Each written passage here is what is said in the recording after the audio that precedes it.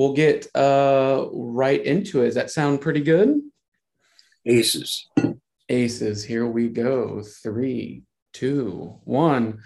Welcome, everybody, to the Celebrity Hour podcast. I am Brian Kluger, and I have a fantastic show for you today. I have a legend in the acting world, an intercontinental champion of film and television, Ben Foster. Welcome to the show. Thank you, Brian, for that intro. Holy smokes. Oh, you're very welcome. You're very welcome. I'm channeling my inner pro wrestling. I like it. I'm like wearing spandex under this white shirt. I'm ready to jump off. Oh, wonderful. You got your singlet on. We're going to get into it. We're going to talk about your new film, The Survivor, the article you wrote about it, a few other things. But first, like in The Sound of Music, we have to start at the very beginning. Nice. Where did it all start with you, Ben? In the acting world, what was there something that you watched on your parents' television that sparked that interest? Where did it all begin for you in acting? Oh, we're fans first, right, Brian? You know, we watch TV or we go to a play or watch a movie. My parents were and are cinephiles, which they introduced me to movies and but to say where it started was probably very young at school, seeing a school play and being so taken with the dream, getting caught up like we all do, hopefully. You watch something, you're just swept into the moment and the desire to be a part of that feeling. Do you remember your first school play and what character you played? Well, I mean, the first play, I don't even remember what the first play was. I saw Midsummer's Night Dream and was, I think I was 8 years old, and went back many times, well past probably a healthy amount, and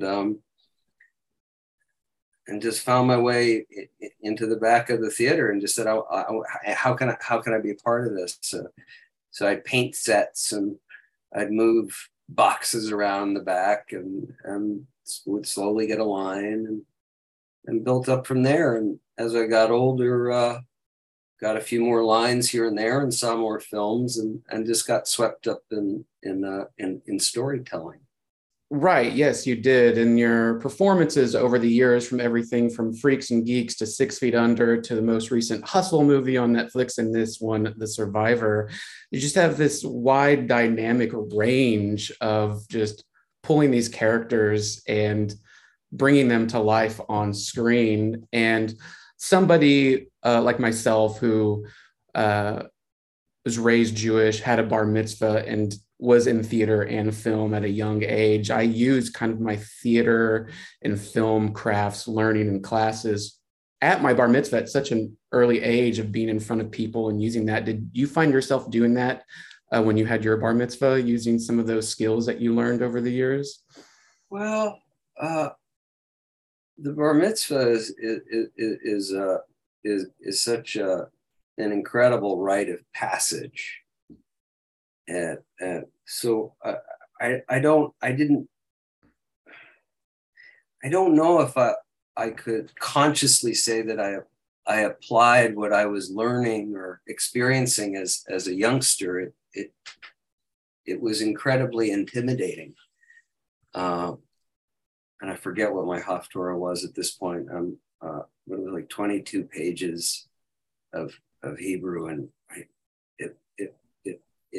my grandparents were there, and my nana escaped from Romania, and the ritual of that transition. I remember clearly the feeling of it, because there is an element of theater to any kind of religious transition or ceremony. There's, be it in a church or a temple, there are certain lights and stained glass windows, which could be akin to what they do in the theater with theater lights or film. So I can see the connections. But making work personal, it is something that the closer that I can get to the material, the less I suppose fear goes away when one feels in service of something, and a bar mitzvah is in service of transition. Right. Perfectly put. Perfectly put. And with this film, The Survivor, you play Harry Haft, this real life historical figure that was a survivor of the Holocaust. In myself, when I've written scripts and when I tackled a screenplay a few years ago on the Holocaust, I found myself going in my family's roots of in the past of talking with the survivors and of my own family and trying to put their stories somehow in this world. Did you find yourself coming to this story and going through your family's history and bringing whatever their stories were into this role? Well, as a filmmaker or a storyteller, the old adage is, write what you know. And the other side of that is asking questions because you don't know.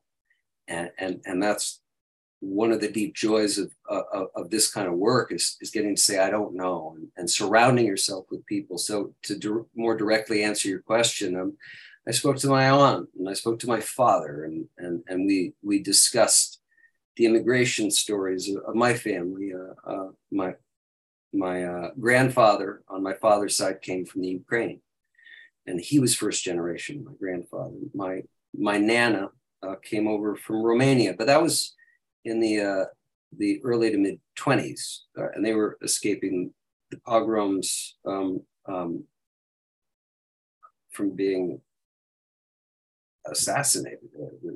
And they were hiding in the basement of a neighbor, and they were able to get their visas and get on a boat and come to America. And so I suppose the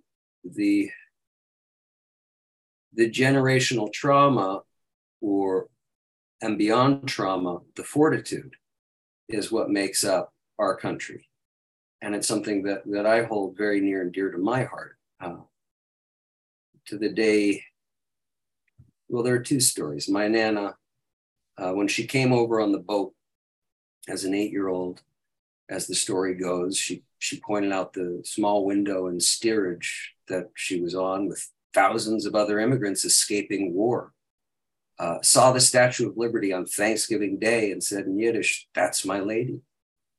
And for the rest of her days, she had little statues of the Statue of Liberty in her apartment. She was a proud American.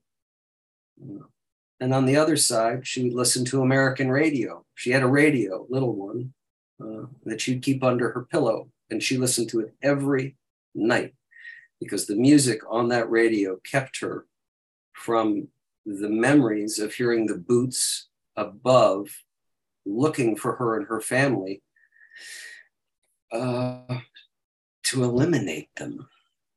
And those memories never went away. So I carry her with me, and I carried her with me through the filming of this story, through further exploration. And as you spoke with your family members who were directly connected to the camps, I just spent time working with the Shoah Foundation.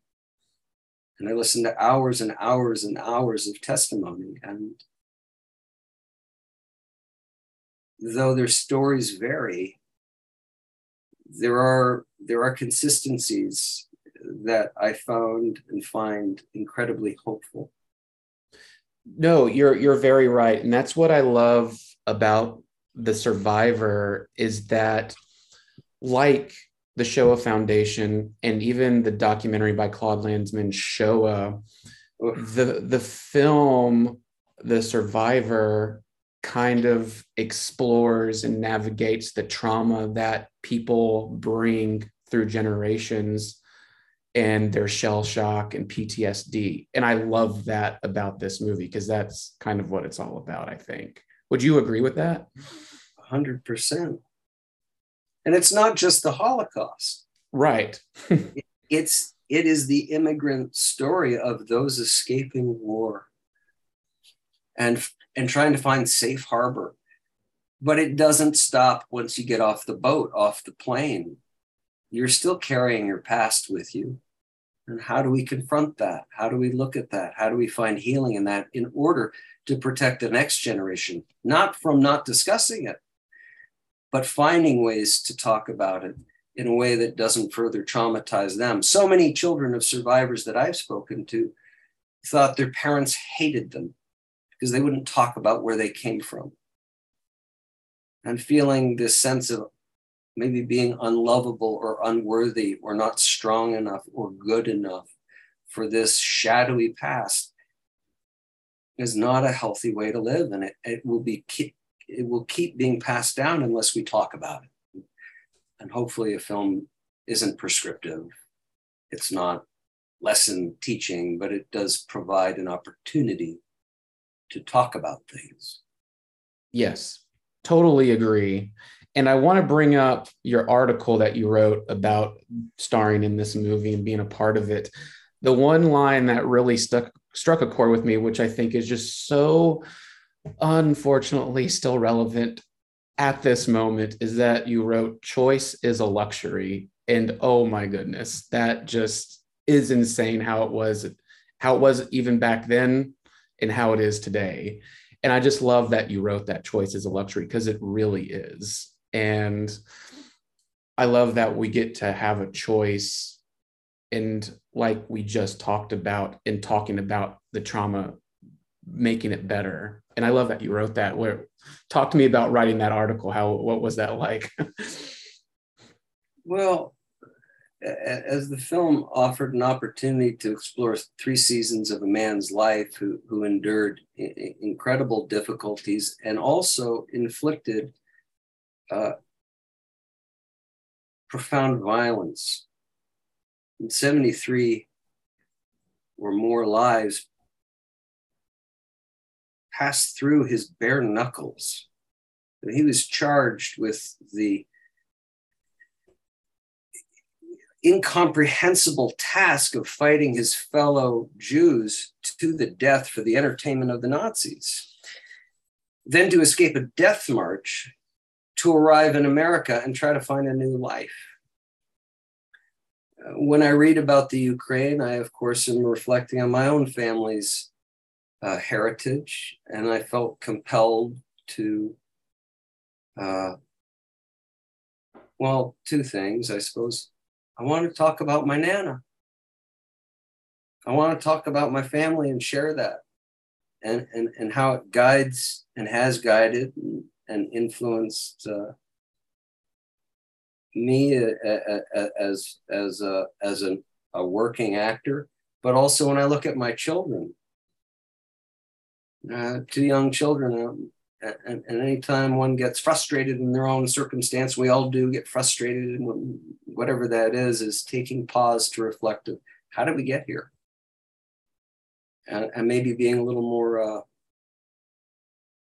grateful, a little more compassionate to those that seem different to us, or the person who doesn't feel like talking. Perhaps there's something inside of them that needs a little more compassion. Yes, yes, indeed. Switching little emotions here. I liked that some of the film, especially during some of the training sequences with DeVito, where he told you you were eating ham, and your response to that in the movie was so great and so refreshingly comedic that everybody needed to laugh, up until that moment. I mean, being at that table with so many great actors, including yourself, is there a lot of improv and what was happening on the set? And, eating is like, that's ham, like that was such a great, refreshing moment. It's classic Barry Levinson. Yes. It's where do we spend most of our time if we're lucky enough? It's at a table with people we love. It could be a family we have chosen, or it could be blood relatives. In this circumstance, Harry is sitting there, a new family of sorts. And Barry encourages improv, and in between takes throughout the shoot, he was telling Jewish jokes. to entertain and lift the spirits of the crew and the cast and work marvelously. And to that point, Brian, there's one joke that he kept telling, and he just enjoyed telling it. He's like, do you ever hear the joke about the mother and his son and we'd all howl, but at the end of the film, as written, and you've seen the picture, and without too many spoilers here, Harry has gone through confronting a bit of his past and is going to return to his wife. And as written, he's just going to go walk, sit down next to her. And though they've gone through many difficulties in this relationship, they hold hands and they look out into the sea, as written. Right before we rolled, Barry leaned into me. He's like, "You remember that joke about the hat?" Yeah. I was like, "Yeah." He's like, "Tell Miriam about the hat." I said, "All right." And we had 2 cameras, and we rolled. We didn't rehearse. I didn't tell Vicky, who plays Miriam, Vicky Creeps, that I was going to tell her a joke. I just told her the joke that Barry had been telling, and for whatever reason, we just burst into laughter. And that laughter became a catharsis that she and I needed, and Harry and Miriam needed. And hopefully the audience, it speaks to not only a Jewish joke, but the impossible question of what is this life? What is enough? What is choice? And it can be ridiculous, and it's okay to feel ridiculous in that reflection. It is. And it was a perfect chef's kiss. I could talk with you for about another hour about everything. I've got to wrap this up, so hopefully we can talk again at a later date. My last quick fun question for you. You're obviously a cinematic aficionado. Are there any particular scenes in movies that have always stuck with you that have helped shape your creative life? Golly, so many. It's a fun question. So many. I suppose the one that comes to mind is Peter Sellers in Doctor Strangelove. Yes. And it's hard to pick a scene or a character of the 3 that he played. What one could imagine the German Nazi giving advice, trying to keep his Mon Fuhrer I can walk out of the wheelchair.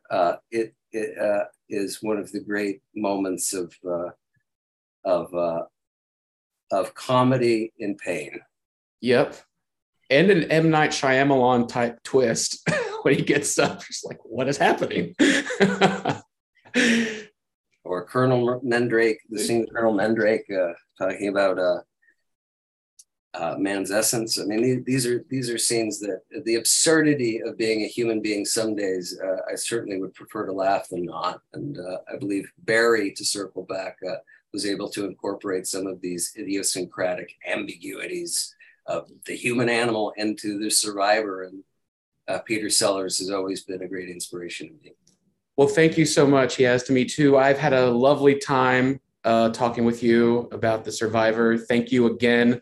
Hopefully we'll talk very soon. And yeah, have a great rest of the day.